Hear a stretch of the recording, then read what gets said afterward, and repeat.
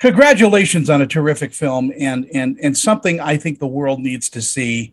It is so deep and so elegant in its conversation. I think I want to start with Paul and Mhm. just ask I know the idea is based on a real story, a true story, but how did you get involved with it? Sure. First of all, thanks so much for having us, Tony, and giving us this platform. It means a lot to us. The film is inspired by a bunch of different things. My own personal experiences with friends, close friends, loved ones who are afflicted by mental illness. Also, yes, inspired by a kind of a true story I had heard about while I was a student at the American Film Institute, which sort of happened 6 years ago that I drew facts from. And then just generally, again, like we talked about in our last interview, just being an immigrant in America, which Lydia and Alan and pretty much everyone on our cast and crew, to some degree, we have a lot of Taiwanese Americans, our producers Taiwanese, our first AD was Swiss, just across the board. So there's definitely something about the band of people we've put together that all kind of had that same heartbeat of seeing America in different ways, and all these ideas just coalesce to become Paper Tiger. So in a nutshell, that's kind of the genesis. Alan, you did such a great job as Edward. How did you prepare for this role? I took some movement classes to get physicality intact. Um, there's a bit in the movie where he uh, thinks he's turning into a bird through kind of like a schizoaffective symptom. I kind of wanted to just work from that, like going into rehearsals and then just, listening and reacting to Lydia and Elaine and Seth and John and all the other castmates. Really, it's a kind of, and it never changes for me. Like it feels very stressful and nerve wracking before a shoot, but then you like show up on set and and the scene partners are just there. It's just like, oh, like you just it felt very natural, organic, just playing off of everybody. Lydia, tell me about Lily. Lily is actually drawn from two real people in my life, a composite of two real people that I know. So Lily, I wanted to bring a real level of truth to Lily when I was playing her. And I knew from reading that marvelous script that Paul wrote that any kind of acting would not fly in this movie. And all of it had to be completely 100% true. So I started by building a composite of a character. And it was based on two people that I know in my real life. And the chemistry that you had with just with everybody that you dealt with, was that from the beginning? Because I know in this day and age where we're in this pandemic, you don't normally get together and have chemistry tests and things like that. So was it a family from the get-go? I would say we were lucky enough to have maybe 2 weeks prior. Before we started principal photography, Ellen and I met 2 weeks prior to that, and I really latched onto that 2 weeks. I really wanted a relationship with him that felt real before we started shooting, because I didn't want any of that acting or trying to get to do that on the first day of camera. It's never going to work. So I took opportunity of that too, because this was before COVID.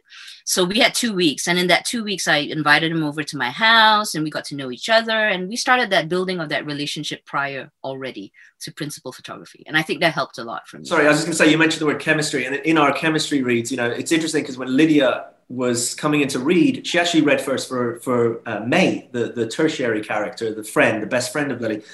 And she was doing it, she was very clever, and I don't know if this is accurate, but she was doing it almost like in the style of Lily, as if she wanted the other role, I felt. So I was like, yeah, let's bring her back for that role. And then we brought Alan in, and then it just clicked, So we did have the benefit of doing this pre-pandemic and being in the flesh, which is something that, tapes can't often replicate. So it was organic and it just felt right. And we're blessed to be able to, have done that before COVID shut everything down.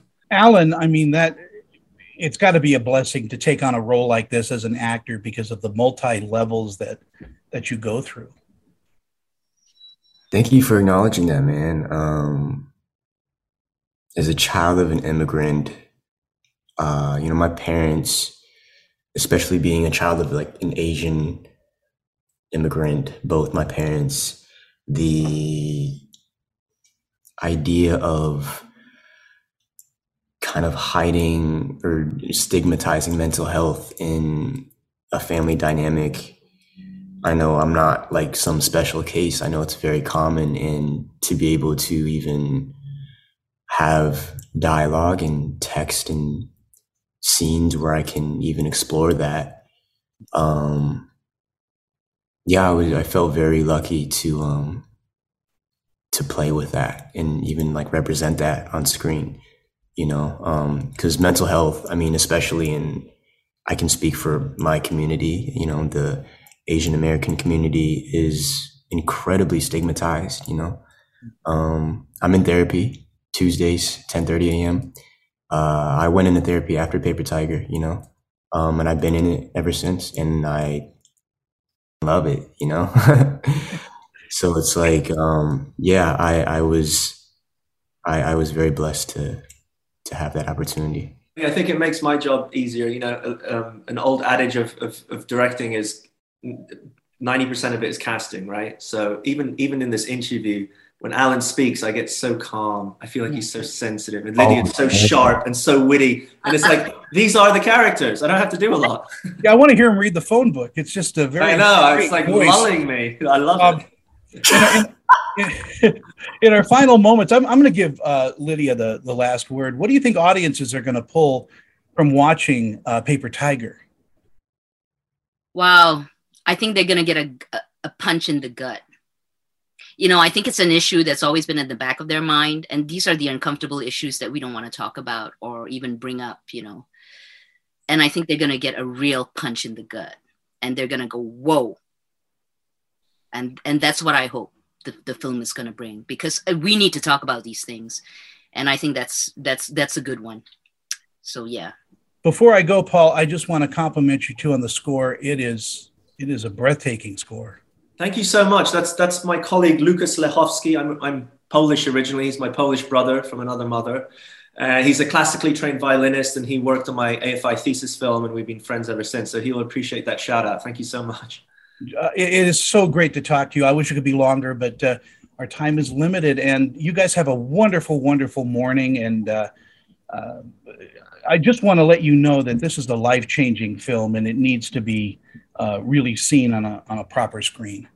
Thank you, Tony. Thank you, Tony. Appreciate you, Tony. Thank you, man. Bye-bye.